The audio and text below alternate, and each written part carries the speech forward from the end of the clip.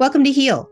This week on Heal, we talk all things mushrooms with ethnomycologist Jeff Chilton. The forgotten food, edible non-psychedelic mushrooms are packed with nutrition, antioxidants, immune-boosting, cancer-fighting compounds that, according to Jeff and me, should be a part of our daily diet. To be honest, there wasn't a big focus on medicinal mushrooms in med school, so I jumped at the opportunity to pick the brain of a guy with over 50 years of experience in the mushroom industry.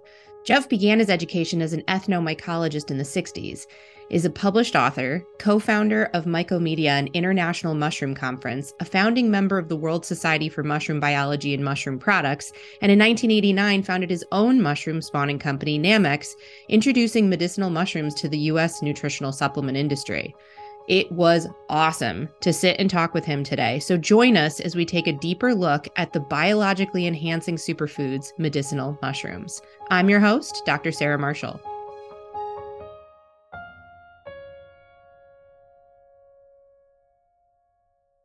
All right, Jeff, this is so awesome. I'm so happy to be here with you. Jeff Chilton, lots of awesome credentials you have. I'm not even people can look up your full bio on our show notes, but background in ethnomycology and have been in the mushroom industry, it looks like, for a long time.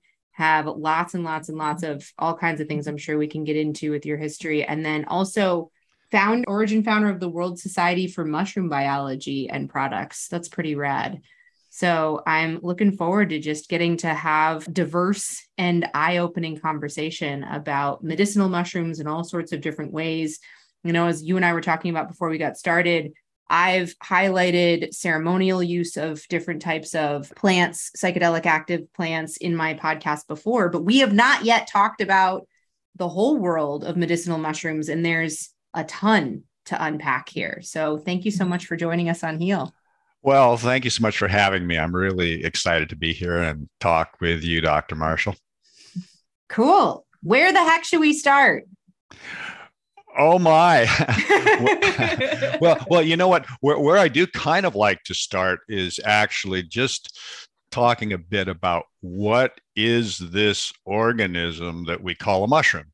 Cool. That sounds okay. Great. So, as a mushroom cultivator, and I started in 1973 on a very large commercial farm. We were growing 2 million pounds of agaricus mushrooms per year.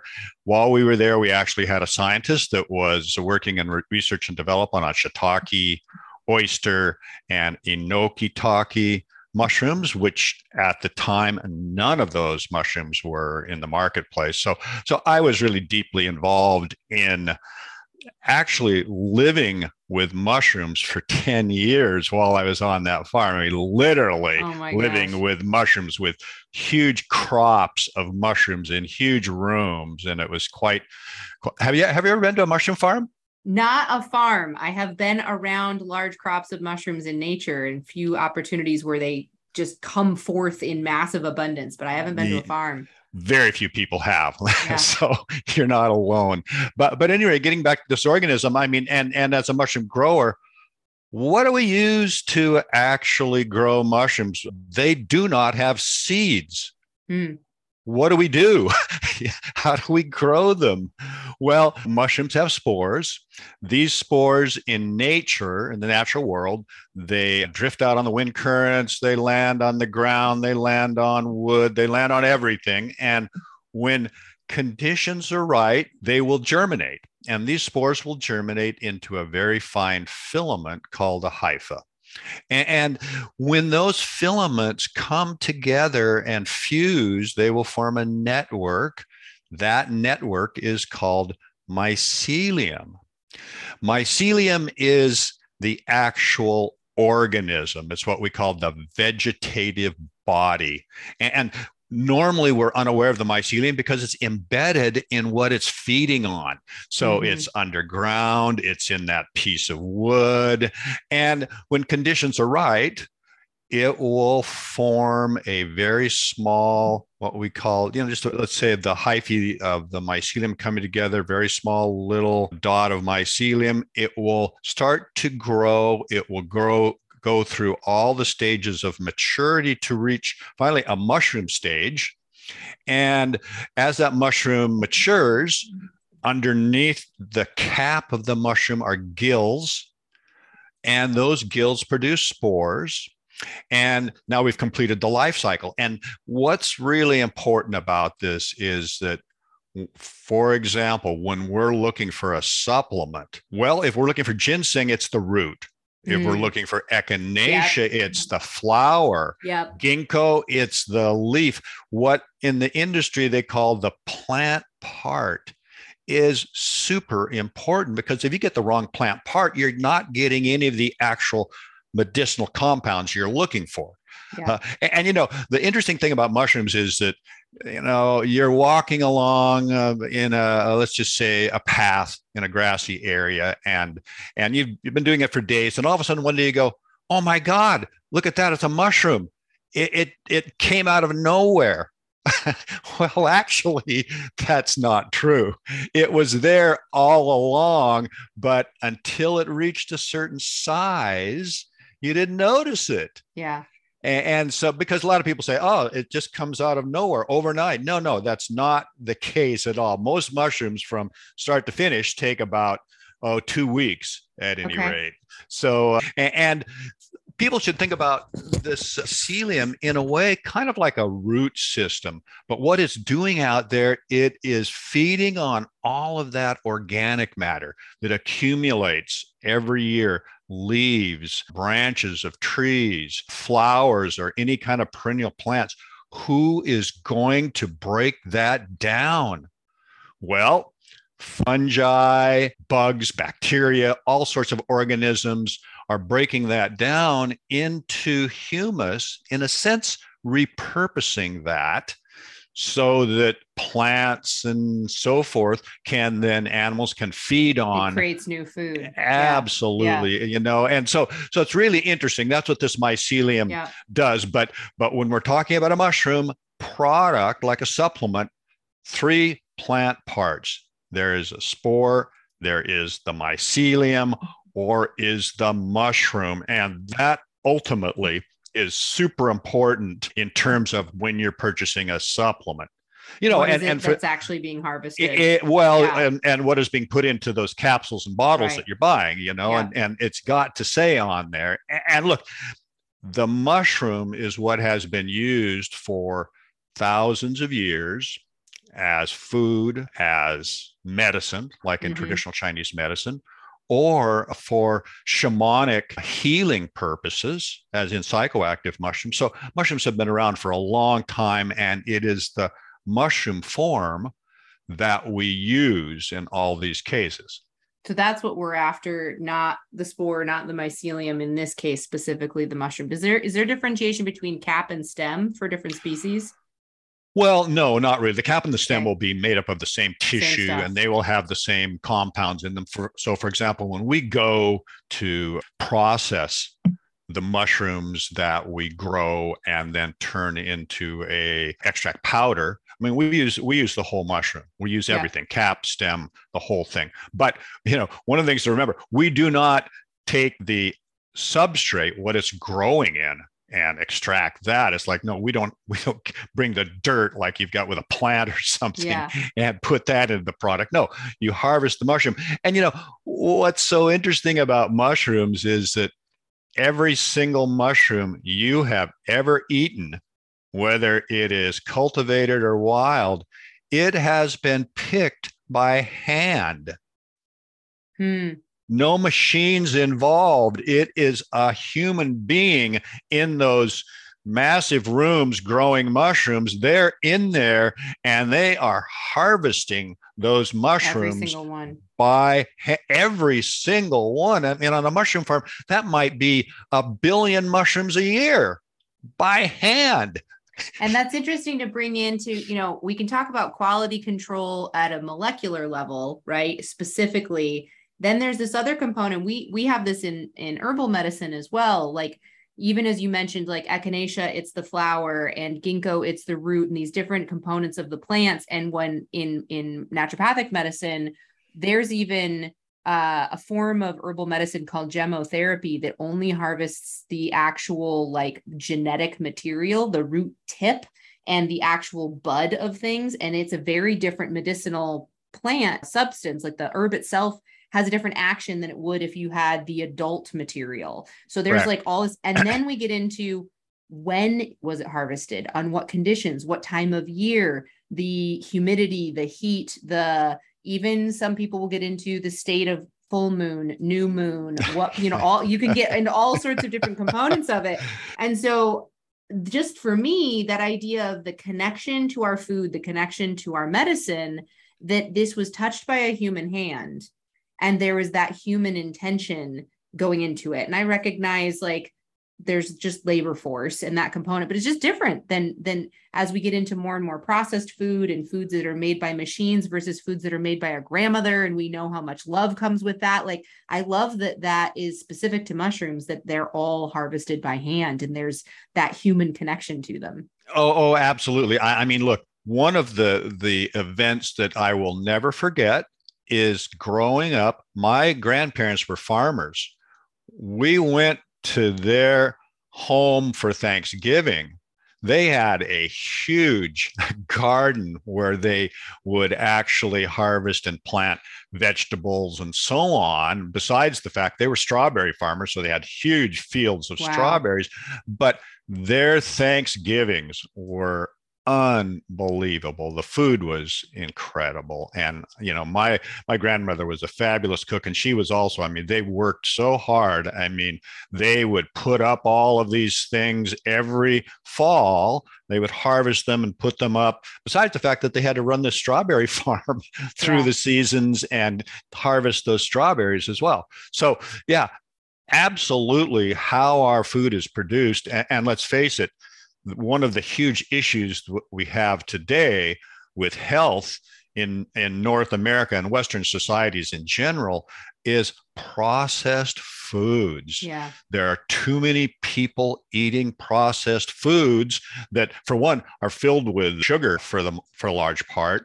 And two, just, is there anything real in these? You look at the label and all the different ingredients in there, and you just kind of like, it's shocking. Yeah, we talk a lot about eating living food that still has aliveness to it is a great way of refocusing that conversation. Yes. So getting into mushrooms specifically, like for me personally, it's interesting. I literally took 4 long, full-blown courses on herbal medicine to get through naturopathic school. Every year we'd have Bot 1, Bot 2, Bot 3. We went through this whole extensive thing.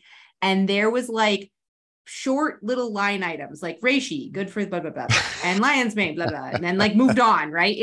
And it seems like, and I get there's fads, but it actually seems like mushrooms are coming into a bit of a heyday in the medicinal world. And there's a lot more focus and attention on them. Everything from like full-blown people saying, I took 19 capsules of this and it majorly impacted cancer, lymphoma, immune system dysfunctions, things along those lines, is like, from your breadth of experience in this industry, can you speak more to some of the specific purposes of, like if there were like 5 mushrooms in your daily diet or 5 mushrooms, or what are your top ones and why? Well, let me just start that out in 1973 when I went to work on the mushroom farm. Classical nutritionists at the time said, well, mushrooms have a great flavor. They could make sort of a garnish or something like this, very flavorful, but they have no food value. Why did they say this? They said this because at the time, low calories meant there was nothing there for us. Yeah. See, calories. No, food. It's got to have calories. We need the energy from it. And if it doesn't have any calories, it's a non-food. Well, the fact of the matter is that mushrooms are relatively high in protein. They're mostly carbohydrate, but the carbohydrates are non-starch carbohydrates. Mushrooms do not have starch. They have a very slow-acting carbohydrates, mannitol. trehalose. This, you talk about a slow food movement. Mushrooms are a slow food. Totally.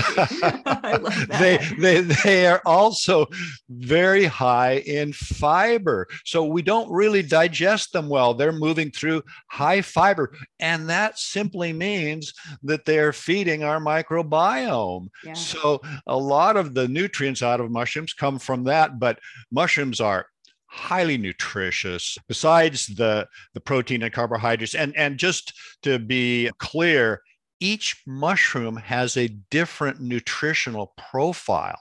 It's not like an apple or an orange or something where it's pretty standard profile for all of them. All the varieties. Yep. Yes, each mushroom is different. So that when I'm giving you ranges, 20 to 40% protein, more or less 60% carbohydrates, very low in fat. They've got good levels of potassium, phosphorus, high in B vitamins, B1, 2, and 3. They are an excellent food. And I like to say that mushrooms are the forgotten food and the missing dietary link. That's what we lack in our North American diet. We need to put mushrooms into our diet. And there are so many, back in 1973, there's one mushroom in the market, the agaricus mushroom, the button mushroom. That was it. That was all. We actually introduced fresh shiitake into the market in 1978. And believe it or not, they bombed. The people who bought them went, oh, they're a little bit too strong. And I'm like, strong? Have you ever eaten a shiitake mushroom? Yeah. Oh, man, they're my favorite edible mushroom. They are delicious. In China, they call them shangu, fragrant mushroom. Oh, the aroma is amazing. Yeah. The flavor is great. They have a wonderful aftertaste. I'm constantly telling people, put shiitake into your diet, put more mushrooms into your diet. And today we have as many as, let's say 6 species. If you're in the right location in the United States, you'll find 6 different species in your market. We actually have a mushroom farmer at our public market in Rochester, New York, and they've got a full spread, and you can get lion's mane and shiitake and oyster mushrooms. And awesome. And then they have the usual, buttons and portobellas that you see more often, but yeah. Well, and here's one of the things that people need to understand too, and that is that growing mushrooms is expensive. Yep. Again, they're all harvested by hand. That person that's at your farmer's market, he's charging a premium for those mushrooms. And believe me, he's only making $2 an hour.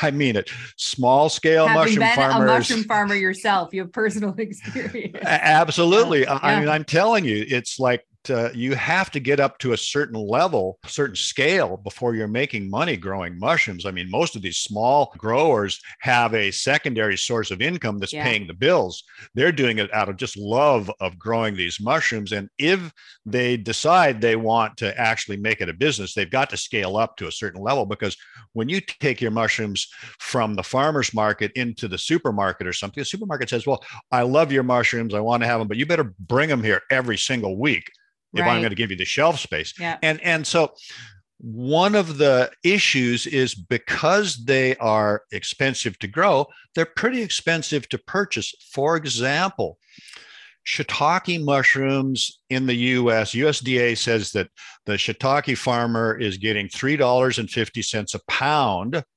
for his shiitake mushrooms. Now, supplements are dried powders. Mm-hmm.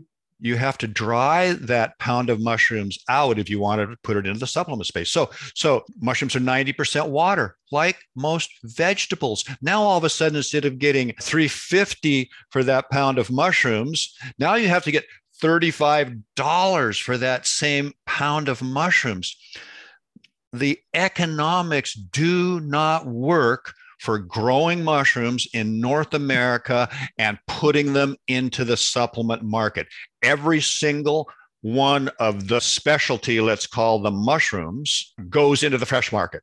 None of it goes into the supplement market. Okay. because it is too expensive. So anytime you see a supplement and it says grown and made in the United States, sorry, that was not the case. They're selling you something else, not an actual mushroom. And look, in 1989, and look, I'd studied medicinal mushrooms during university, all during the 70s while I was working at the mushroom farm. In 1989, I went to my very first sort of like Asian mushroom conference in China. And I learned all through the 90s about the mushroom industry in China. I visited farms, I visited factories, I visited research stations. China has like a dozen different mushroom research stations. United States, we have one. One station. So I made all sorts of contacts and started growing and importing mushrooms from China, turning them into extract powders. In 1997, I went to China with OCIA, the top organic certifier in the United States, and held the very first mushroom certification workshop for mushrooms in China, 1997. I totally believe in organic certification. Yeah. My company's been certified since 1992. It is important. Yeah. So we talked about processed foods. Oh, man. Yeah. I mean, just the food supply, whether it's in the US, Europe, wherever it is, it's so chemical laden. So all of our mushrooms are certified from high quality German certifiers. So that's very important because a lot of people just say, oh, China, eating something from China? No way. Well, excuse me, but that's the only way you're really going to get a mushroom supplement, because it is too expensive to grow mushrooms in the United States and put them into the supplement market. Yeah. The economics simply do not work. Clear. So now here we are, we've got the opportunity for mushrooms in our food and our diet. And it's ironic. I'm telling one on myself. So I was raised a vegetarian, and in many vegetarian diets, there's a lot of conversations around mushrooms, particularly for the B vitamins and the protein and all of that. And then I left that, went to a paleo-based diet, and they dropped out of my diet. I really forgot or something. And now in the last 5 to 6 years, I'll be honest, I got back on the bandwagon and they're coming in strong. And so cooking with them and using them in my diet far more often, and also getting more interested in medicinal mushrooms on the supplement side. And it is, particularly for the consumer, is like, are all these created equal? How do I tell the difference? What are the things that I'm looking for here? What's important to be looking for? So from you literally are boots on the ground in this. This has been your life's work. Tell us what it is that we want to be looking for. What are the important things to know in order to be able to work through the world of supplements and medicinal mushrooms? Sure. Well, I was talking to you a little bit about how we grow mushrooms and what do we use for seed? We don't actually use spores. No, what we use for seed, which is really cool, we use live mycelium. So we grow mycelium out as seed, but here's the thing. We grow it out on a carrier.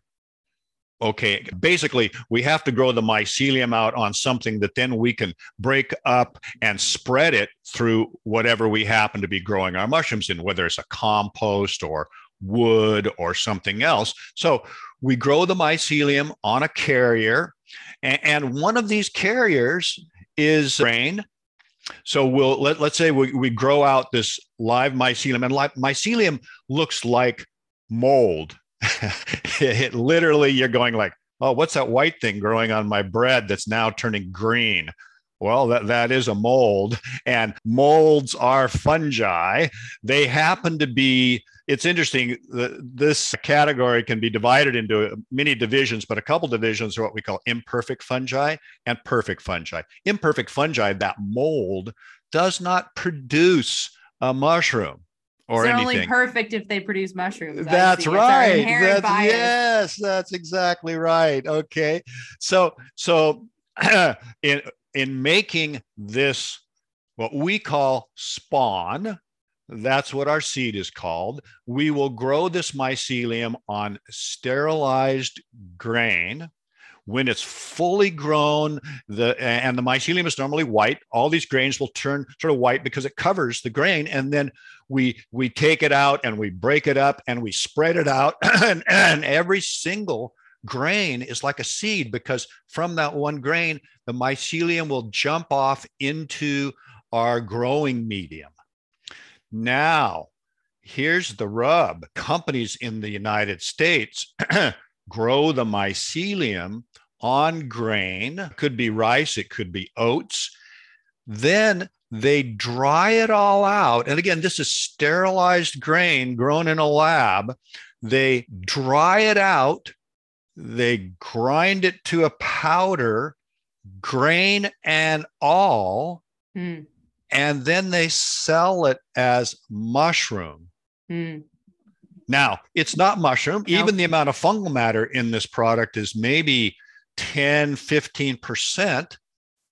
The rest of it, unfortunately, is starch. So if you are purchasing one of these products, what you're actually purchasing is just a grain starch with very little fungal matter in there. So you're not getting the benefits of at all. And, you look at this bottle and it's got a mushroom on it, a picture, and it says reishi mushroom. Yep. And if you're lucky, you turn it over and maybe it'll say mycelium. In the fine print, it might say myceliated rice or myceliated oats or something like that. Yep. But many companies who purchase those raw materials don't even put that on their labels. They'll just call it mushroom all the way through. And you think you're getting a mushroom when you're mostly getting grain powder. And literally, this supplement category, what we call mushrooms, 50% of the products there are this grain powder. So I well, before COVID and everything, we were at Paleo FX. Have you ever been to Paleo FX, the conference down in Austin? I haven't been to the conference, but I have friends who've spoken there. Yeah, I'm familiar with it. Yeah. Well, there we are. We have our booth there, and people come up to me and they go, mushrooms. I love mushrooms. This is so great. And the first thing I ask them, and they'll say, yeah, I'm taking this great mushroom supplement. I'll say, okay, well, what brand? They'll tell me the brand. I go, oh, well, I hate to tell you this, but you've mostly been taking grain starch. And they're like, oh my God, you got to be kidding me. No, I'm not kidding you. You're taking grain starch thinking it's mushroom. So this is one of the issues you have to really be careful with when you are looking for a mushroom supplement. It is the mushroom that is producing the important compounds. And one of those that we should talk about is called a beta glucan. But this is so important in terms of when you're looking for a supplement, because a lot of people think the supplement industry is not well regulated. It is regulated like crazy in terms of how they're made, how it's all put into capsules and bottles. But you can put grain powder into that, and you can call that grain powder organic. You can call it kosher. You can call it manufactured in a GMP facility. Yeah, all of those, it's still grain powder. So how do we tell the difference? Well, if it says made in the USA, that's one thing. That's one thing. The other thing is turn it over, look in the supplements facts panel. Does it say mycelium?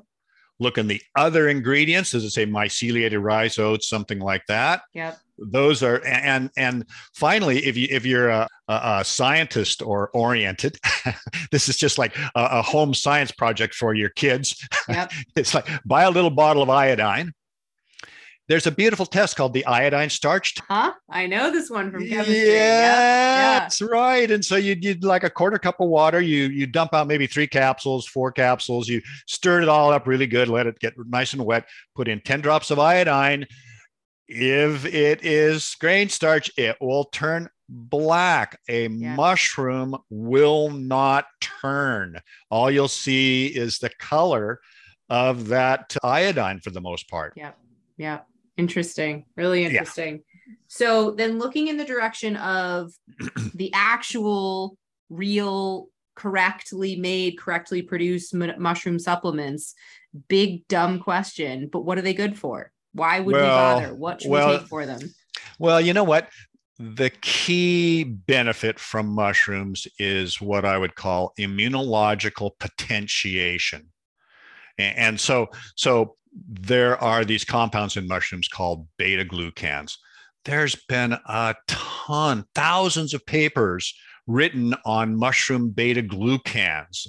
And these beta glucans, when we consume them, whether as a mushroom or through a supplement, they will activate certain cells we have in our lower intestine. And these particular receptor sites are actually receptor sites for these beta glucans. It hits those receptor sites, then it will activate immune cells, macrophages, NK cells. So what mushrooms are really doing, and this is something that's important too, because, you know, a lot of us and a lot of people out there taking a supplement or anything, they think, okay, I'm going to take that aspirin and in an hour my headache's going to be gone. Yeah. Okay. And that's not how they work. They work in the same way, like you're going, I take a B vitamin, a D vitamin every day. I take a C vitamin every day, something like that. Or I take zinc. Well, you don't go, oh man, today that D vitamin really made a difference. Exactly. That's not how it works, everybody. Yeah. For most people, that's true. Yeah. So you have to think about it in the same way. We're taking that. It's just like when you put something in your diet. You don't say, oh, I feel so much better today because of what I had for lunch. You know, maybe you'll say, oh, that lunch was really great. It feels wonderful, but that's not something where you're going, my health has just improved or something, right? On the long term, sure. And that's the point. It's all about prevention. Mm-hmm. It's about what I call food as medicine. Yeah. And that's something that I totally believe in, because I believe the foundation of our health is diet.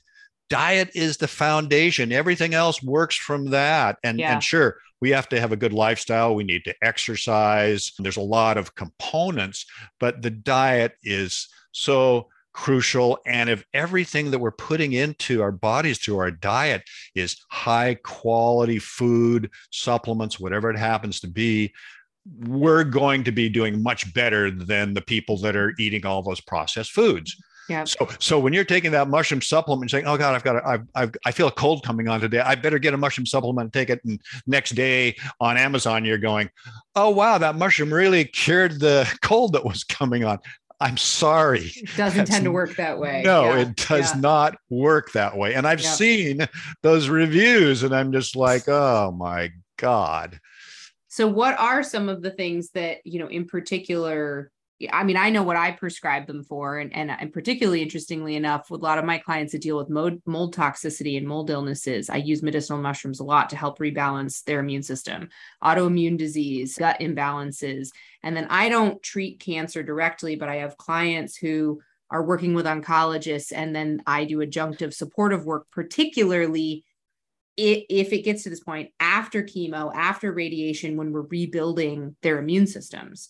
So I'd love to hear from you too. What are some of the things that you find? And I know there's that world of like, we can't make claims and with the FDA, and if you have to just nod and smile, that's okay too. I'll let people know. But if from your research and your understanding, what are some great applications that medicinal mushrooms make a difference for? Well, certainly. Number one, I never make claims. We don't make claims in our business or no, sorry. We don't do that. But look, they have demonstrated that, you know, people who are actually going through chemotherapy or something, they should be taking a mushroom supplement, because that will help maintain your immune system during the period when it's being torn apart. So, and it doesn't decrease the effectiveness of chemotherapy. That's one of the like little mythologies that are out there, that some of these liver supporting and immune supporting components that we can do in addition to, actually, they've even had some research that shows it works more effectively because the body is able to target the cells more effectively. Mm-hmm. Yeah, it absolutely is very positive. So certainly for that, I think generally speaking, when you have anything that can potentiate your immune system, that works in every way imaginable, because we are constantly being challenged in some way. Yeah. And, that's how I also look at my philosophy of illness is, okay, something's happening and I'm probably out of balance in some way. And now I need to try to meet that challenge.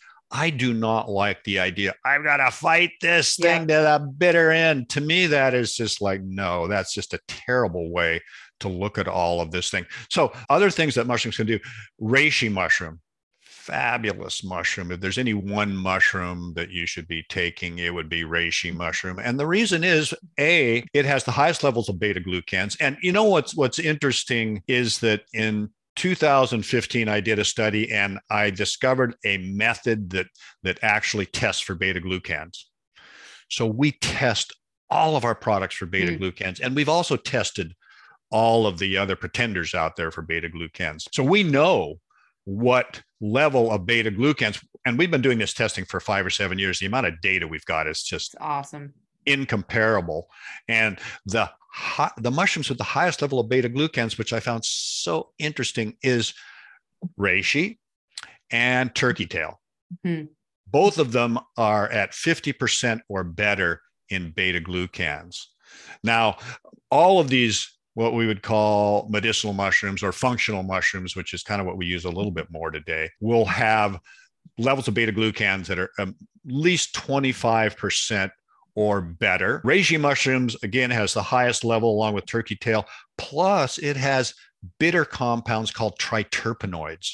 And these bitter compounds are super positive for the liver, for the circulatory system. So you've got something in reishi that is much more broad spectrum than some of the others, because although the others have the beta glucans, reishi has these other compounds. It's also partially where some of that strong flavor comes from because of the bitter component. But I love that stuff. I like food that's like intense, so I love it. Yeah. Well, sometimes at a trade show, we'll do what we call the reishi challenge, and we'll have some of these, what I call myceliated grain products. Mm-hmm. And we'll have some of it out in a little tray, and then we'll have a bit of reishi extract there. And we'll say, okay, try that. And they'll taste some of these mycelium products and they'll go, oh yeah, that tastes pretty good, kind of sweet. That's as we call it, the reishi. Well, it'll be sweet if there's starch in it. Yeah. Yeah, it's the reishi challenge. And so I said, okay, try that. And it tastes and go, oh my God. That's how you know it's the good stuff. Yeah. And we have these little spoons, and some people like dip right in with a whole spoonful. I go, whoa. You got to be careful of that. No, take less than that, because it's like, I look at it as almost concentrated bitterness.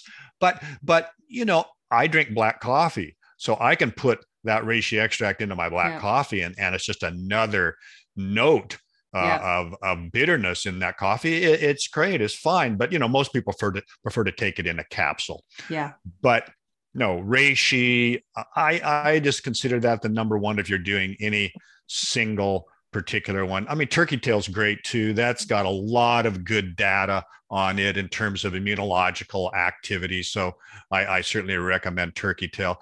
Other specific mushrooms, like you probably heard of lion's mane. Mm-hmm.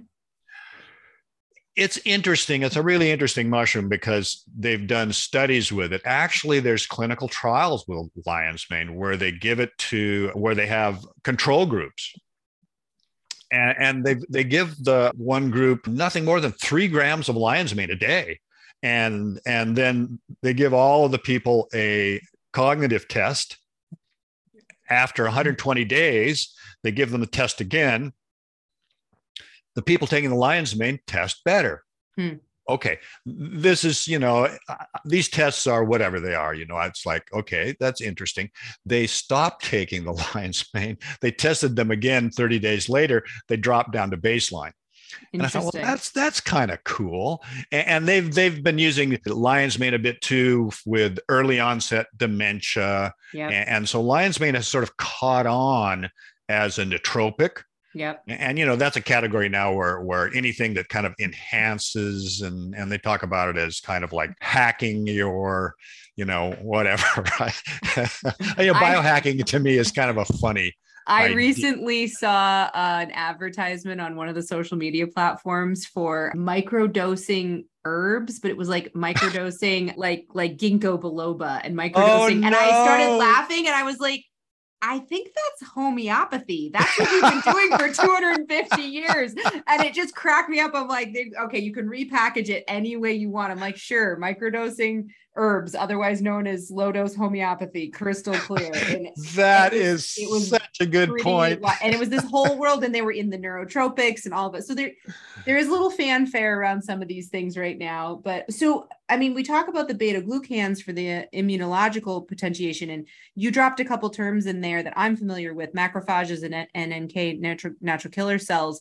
But just as a broad sweeping, generally speaking, macrophages are the garbage collectors of the immune system. They go around and they clean up cellular waste products, byproducts, broken down pieces of things. And so they're really, really important. And in cancer in particular, I'm going to pick on that just because it's an easy description, but it can happen even around other situations where there's a lot of cellular die-off. One of the things with cancer is you have so much increased cellular activity by the cancer cells, you get increased metabolic waste products. And the waste products start to go over to the liver, and the liver gets bogged down and it can't keep up. The brain fog, the fatigue, the difficulty being able to move forward with your energy levels. Part of that is the resource use of the cancer, but part of it is the excess waste products. So if you can get the macrophages to be amped up and doing their thing, that makes a big difference in those kinds of circumstances.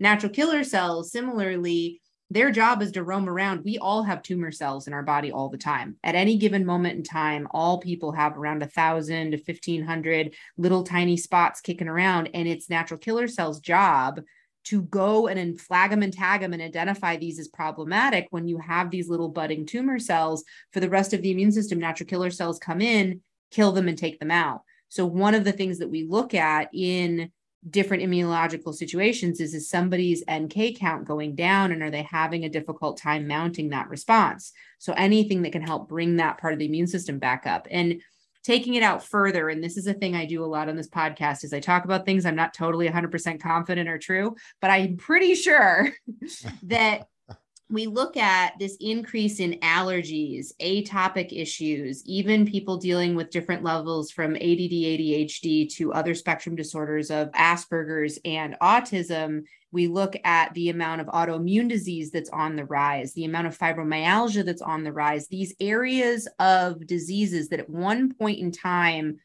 some of those were even considered non-illnesses. They weren't real diagnoses. Well, chronic fatigue syndrome has now been solidified, thanks very much to COVID, as a real reality, because this long COVID, AKA chronic fatigue syndrome, they come from very similar places. Interesting. And viruses have a lot to do with being a root cause of chronic fatigue syndrome. Most of these aspects of, and I don't entirely believe that ADD and ADHD is, quote, a disease. I think it's an adaptive physiology to what we're dealing with in our world, but there's aspects of inflammation and gut inflammation and toxicity regulation that can make it worse for people. They're canaries in the coal mine. So if you can get the liver working, get the immune system working, it's better.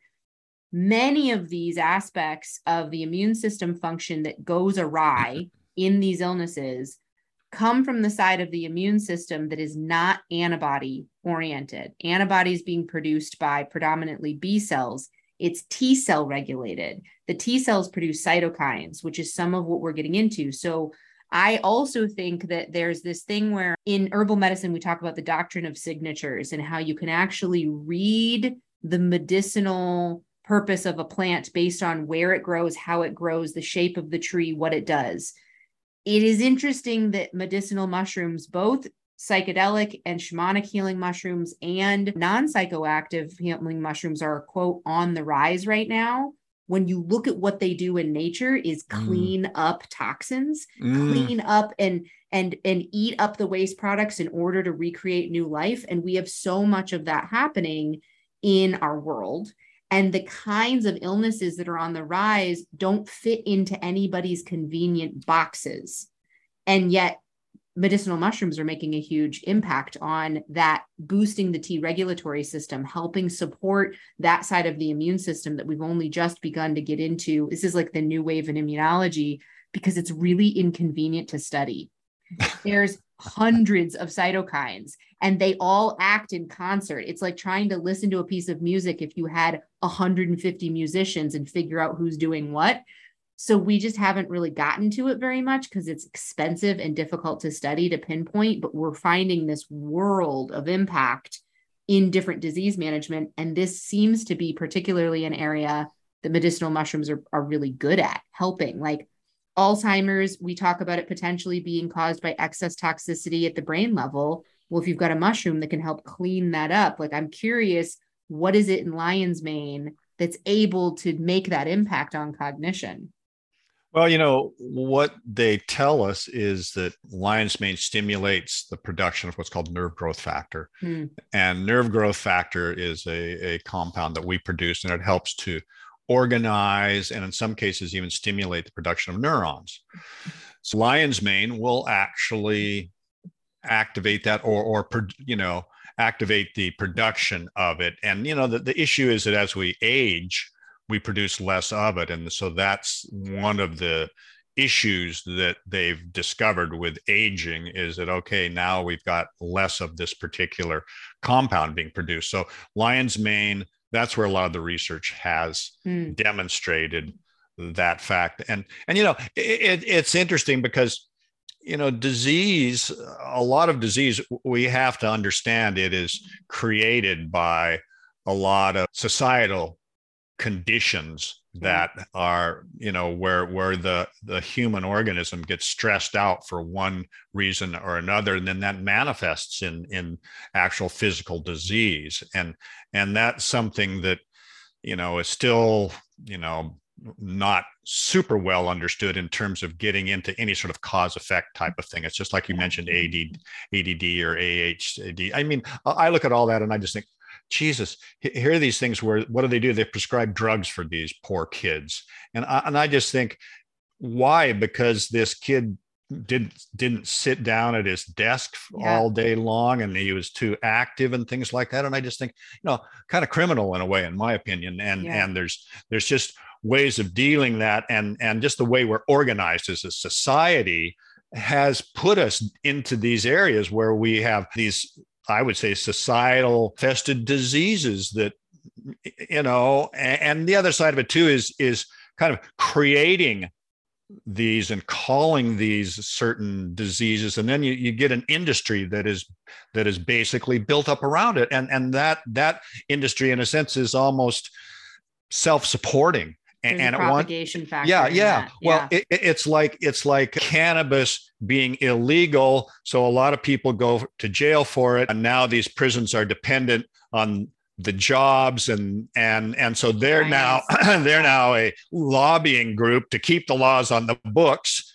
And you don't want to, continue with that. So it's, we're in many ways socially, there's a lot of difficult issues that need to be resolved, that issues that are creating disease. Absolutely. mean, other than just the fact that we've got all of these processed foods, plus the chemical agriculture that is involved and present in all these foods. Yeah. Well, fungicides are one of the most toxic things that we come in contact with on a regular basis, in how it shuts down mitochondrial function and it impacts our microbiome. And that, and that's like, all those grapes that don't mold and don't get fungus on them is because they're all sprayed with a post fungicide after they've been grown, before they ship out. I actually did a whole podcast episode with a scientist that was one of his specialties was how the FDA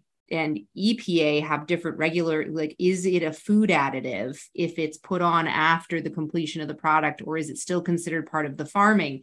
They're calling it considered part of the farming, but it's technically gone on after it's a whole complicated, and you get major politics involved in all of this. That's not stemming from what's the healthiest thing for our population and going to make the biggest difference for us. Yeah. Well, and look, to that point, when I went to the mushroom farm, they actually had a program that was designed by Penn State University, where the only mushroom researchers in the country were. And this program was, okay, at this stage, you use this chemical. At this stage, you use that, because it's a monoculture. Yeah. It's inside a room. And if you get like a certain fly in there, it can turn over its cycles really rapidly. And before you get through the end of your crop, it is infested with flies and fly larvae. Not only that, believe it or not, we actually used fungicides because they had fungicides. I mean, because in a mushroom crop, you can actually get molds moving in. Yep. Not just into the crop itself, like on the materials of the crop, but in a lot of these old farms, they used wooden shelves, which after a bit of time. I don't know if you know anything about this, but you might. Okay. It's a very common thing when people are dealing with candida overgrowth and dealing with internal yeast imbalances and even mold toxicity, that dietarily it'll be recommended to avoid eating mushrooms, because there's like, I think, a major misconception that those things are related to each other. Oh my God. I've, look, that's been around since the 90s. And there is absolutely, if you go searching, there's absolutely, you cannot find anything anywhere. It's actually, you talked about the doctrine of signatures, and I look at it as kind of the same thing. Oh, you've got a mold problem? Well, you can't eat a mushroom then. I mean, like, it never made any sense to me. And it's common. It's out there. It's like just this regurgitated recommendation that you'll see all over the place about stuff. Now, what's interesting is like cashews tend to be covered in mold. Almonds can often be covered in mold. Peanuts are notorious for being a moldy food. Sorry to tell you, chocolate and coffee are very often high mold foods, but mushrooms are not a high mold food. No, they're that. Well, and look, I think the other thing that we have to understand is that mold issues generally are from breathing in the spores. So when you have people saying, oh, I've got a mold and it's in my house, and it's because it's damp conditions there. The mold is growing. The mold mycelium, what happens? It grows and then it sporulates. Mm-hmm. So it's like when you take that bread out of the package and it's been in there too long, and all of a sudden you see this puff, this cloud, those are spores. So when people breathe those spores, there's an allergic reaction. And they even have something called mushroom worker's lung. And the reason is that if you happen to be working in a farm that is growing mushrooms where the mushrooms are allowed to mature and it's full of spores, they're breathing in these spores every day for years. And they can end up having this particular condition. So generally speaking, unless you're talking about, for example, an aflatoxin. Yeah. Now, aflatoxin is basically a toxin that is produced by a mold, and generally speaking, a mold on grain. The grain growers and companies dealing with grain, when they're storing it in large silos, they are very, very careful about not letting it get moist or anything, because all it takes is a bit of moisture and the mold moves in. Because look, people don't understand, but we are living in a soup. It looks transparent. It's not. It's a soup. You may see it occasionally when you're, let's just say, in a particular forest, when the trees have all this pollen that is flying, and you see this dust. Target's covered in yellow. And yes, exactly. Well, what we live in, there's bacteria, there are fungi, fungal spores, you name it, that we're breathing in all the time, which is what we need to maintain a high level of immunity. It's just like there was an old expression, you have to eat a pound of dirt when you're a youngster. My immunology professor tells everyone to get a dog and then to lick the dog. Licking the dog is good for your T regulatory system. It helps rebalance parts of your immune system. But it's actually, there's documented research that introducing an animal into the home has reduced children with chronic ear infections by 40% because they have more antigen coming in that helps actually support their immune system in those ways. So we need that exposure. And it's been interesting coming through the pandemic. Many people have talked about how they haven't had very many colds as they used to in the last 2 years, but their allergies have gotten way worse. Well, that's actually because we need human being exposure. We're supposed to be getting inundated with viruses and bacteria at a low level to keep everything in check in order to actually keep our immune system strong enough. So the part of the immune system that causes allergies is a different part of the immune system that reacts to viruses and bacteria. And when they get out of sync with each other, one goes off the charts, which is similarly to when you've got atopic kids that are dealing with tons of allergies. Introducing the antigen is part of what actually helps keep their systems in balance. We need the soup. Yeah. Well, we do. And it's like the kid in the bubble, right? You don't want to be living in a bubble. Yeah. You have to expose yourself to everything out there. And you hope that you're not exposing yourself to toxic fumes living in a city and all of that. Yeah. And mold toxic illness is a whole specific thing. It has to do with the aflatoxins and specific exposures, and that's its own category. But I do see this misunderstanding that goes across in both sides. So can you speak at all about cordyceps? Cordyceps Sure. is a fungi versus mushroom. Is it a mushroom? Well, cordyceps is really interesting. Wildcrafted, the original cordyceps that they use in traditional Chinese medicine is wildcrafted in Tibet, and it's called winter worm summer grass. What happens is a caterpillar in the fall, it will hibernate just under the ground. It will hibernate. While it's hibernating, those cordyceps spores are in the dirt that it's hibernated in. They will then infect the caterpillar. They will germinate, and they will consume the whole insides of the caterpillar. I'm thinking twice about my cordyceps supplement, but okay, now, keep going. Hold on. I know you're a vegetarian. You don't want caterpillar meat. I get it.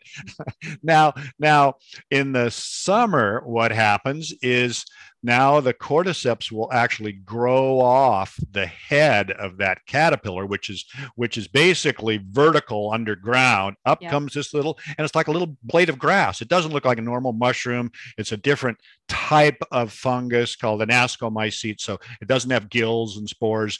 But so that's what they harvest. They harvest the caterpillar with the cordyceps. The caterpillar is part of it in traditional Chinese medicine. Now I have heard this actually. Yeah. Today we actually can cultivate cordyceps. So all the cordyceps that we sell, and look, in 1991, I was at Natural Foods Expo in Anaheim, California, and I had some cordyceps, and I was walking around, and I was like talking to other companies because I'm trying to educate people about medicinal mushrooms. Nobody's got a mushroom product. So I'm saying, well, there's this great mushroom called cordyceps, and here it is. And they looked at it, and it's like, at that time it was a caterpillar with the fungus growing out of its head. And I thought, well, okay, whatever. And they looked at it and said, oh my God. They said, first of all, our customers are mostly vegetarians. That's not going to go over well. They're not going to eat caterpillars. Just don't tell them about what's in their peanut butter. Yeah. So at any rate, okay, that was a non-starter. Plus the fact that today, cordyceps, that wild cordyceps, is $15,000 a dried kilogram. Wow. It's the most expensive herb in the world. Nobody's going to be able to afford it.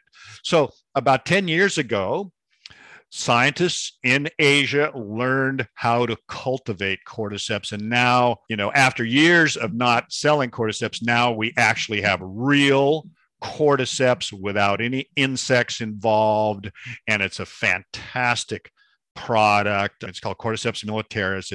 It's orange. It's beautiful. It's really Sarah, neat. I mean, it's just like crazy beautiful. And we recommended a lot around it's an adaptogen, meaning that it helps balance our highs and lows. And so in terms of sympathetic dominance and nervous system imbalances, and particularly around adrenal hypopituitary axis dysregulation, aka being super stressed out all the time. Yeah, it's super supportive for helping regulate that system. Well, and look, I would say all of the mushrooms are adaptogenic. That makes sense. Cordyceps. Now, what it was used for traditionally was for what they called neurasthenia, which was just being tired, being you've been ill, you just energyless. You just can't seem to get over the last hump out of that disease that you had. So that's where they used it. And then they've also used it for sort of high altitudes. They find just that it helps to stimulate the production or help our oxygenation and our utilization of oxygen. So that's the other place that they will use cordyceps. So in the marketplace, what happens, of course, is, okay, yeah, this goes into the athlete market or whatever it is. And so that's where our customers would use it. Right. The other one too that I'd like to talk about is chaga. Yeah, that was on my list too. Great. Well, and chaga is so interesting because it's not a mushroom. It's not hardly even a fungus. Believe it or not, chaga is actually what is called a canker. It's a fungal infection of a tree, and that tree is fighting off this fungal infection, because what happens and how fungi actually get into trees is a branch breaks off or something, and now you have an opening in the bark. So the fungal spores will be there because they're always out there. They will get in, they'll germinate. Now that mycelium is growing into the trunk of this tree. Well, the tree reacts by all of a sudden kind of pushing out from the bark, and as it's pushing out, now this canker will form. Anybody who's seen a chaga, it is a black, gnarly looking mass. You'd go like, what is that, right? It's just like so irregularly shaped, and you're not going to eat it, of course not. No, they used it traditionally for immunological, antiviral, and stomach issues. But what I really want to say about chaga is, look, all of a sudden in the last 3 or 4 years, chaga is like the king of mushrooms. There's nothing it doesn't do. And I'm like, hold on a minute. Are we talking about a panacea here? Well, they'd like to say that, but I'm just like, beware. Beware of that kind of hype, because it's just been overhyped, totally overhyped. If you have something like irritable bowel syndrome or Crohn's disease, try chaga. I mean, it could very well help you. It does definitely have antiviral properties, which is something you could look at it. You can't eat it. If you just had a chaga chunk, you'd make a tea out of it. And this is where the people that are growing this mycelium on grain, it's like, here's a bag of mycelium on grain. Here's a chaga. Why do you say that bag of grain is a chaga? It's not. Getting back to that. There's no way you can make it that way. Well, no, and look, the thing I think people, because they're going like, what is this myceliated grain? Do you know what tempeh is? Yeah. Tempeh is actual cooked soybeans with a fungus grown on it. An imperfect fungus that is just mycelium. So when you're eating tempeh, you're eating mycelium. Cool. It's a good food. That's what is being grown and sold as a mushroom is tempeh. And it's like, wait a minute. Not the same thing. I mean, no. And what's interesting, if you were to dry that tempeh out, which it looks all white from the mold, if you were to dry it out, it would be mostly soybean. Yeah, clear.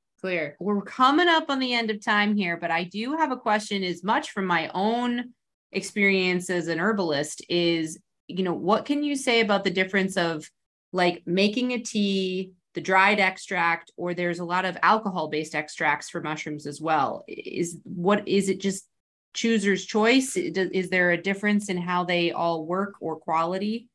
Well, you know what?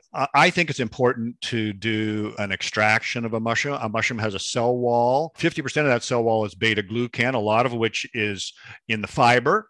So really breaking it down somewhat first of all, we'll do a water extraction. Water extraction will take most of the beta glucans out of a mushroom.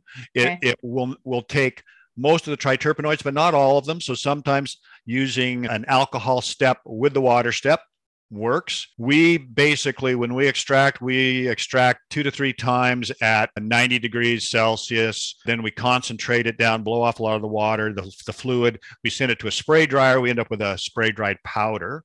Okay. And we do not try to build up one compound to that. We want something to be as full spectrum as possible in terms of all of the compounds that should be there. We measure beta glucans and a couple other compounds as markers. to make sure that we've got what we want. One of the things I would say about, there's a lot of these tinctures out there. Yeah. I'm not a big fan of tinctures because unless they are made properly and are, like cloudy and full of goodness. You should see the bits. You want there to be bits of, but at least an evidence. You do, because most of them are just a very dilute fluid, a lot of which is alcohol, sometimes glycerin. And, there's really not a lot there for what you're getting. So I'm really not a fan of those. I did have a very good friend who had a extraction company, and his extracts, oh man, they were just cloudy and thick. And he was like, I want my extracts, I want you to feel them.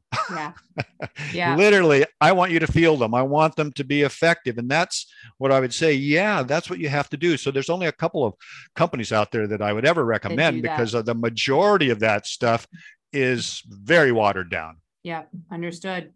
Yeah, I mean, this is something that I educate my clients in on a regular basis. The whole supplement industry is a lot of times the raw materials more or less cost what they cost to make. And so if you have a cheap bottle of something, it's likely because there's not much of the real deal in there. Absolutely. And then when you actually compare, now some things it's hard to know because you can say, well, there's 150 milligrams of turmeric in this, but what part did they harvest? Is it pure root? Are there other parts of the plant? Is it actually, and that's where you get companies of higher reputable level will actually measure the curcuminoids and say 25% curcuminoid or 30%, and those kinds of things. But it takes a science degree to figure out some of this stuff, which is why I'm a big fan of working with a professional who can actually help navigate that world. Because like you said, it's highly regulated in a lot of ways. And then there's not as much attention paid on what's in the bottle, in the capsule is actually the most medicinal, most useful component. So I just so appreciate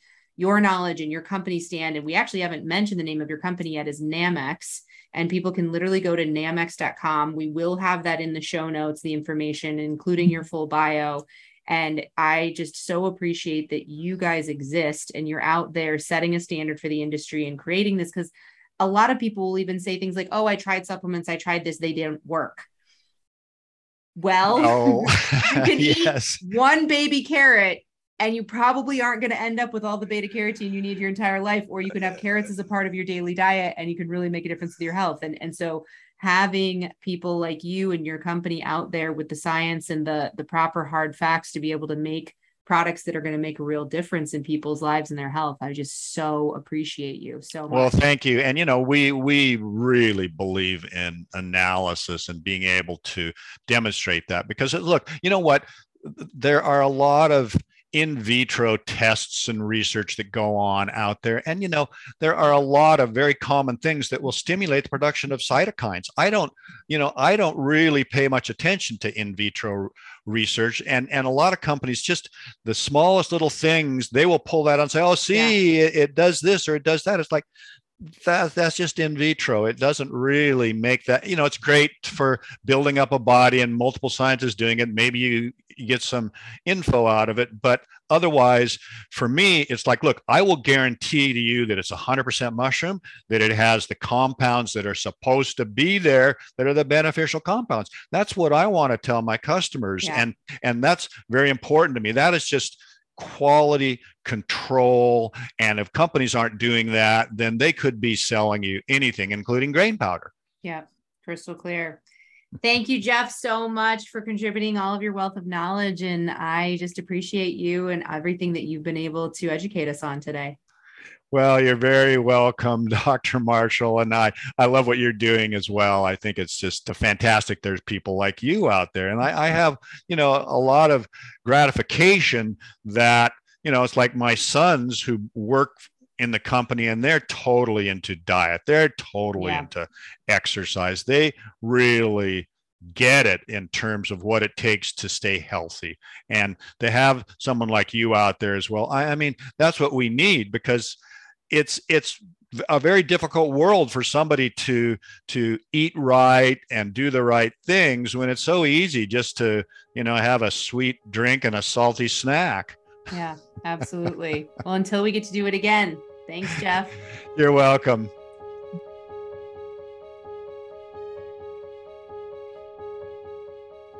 Thank you for today's guest, Jeff Chilton, for his commitment to integrity and education. For all the resources for today's show, visit sarahmarshallnd.com/podcast. Special thanks to our music composer, Roddy Nickpour, and our editor, Kendra Vicken.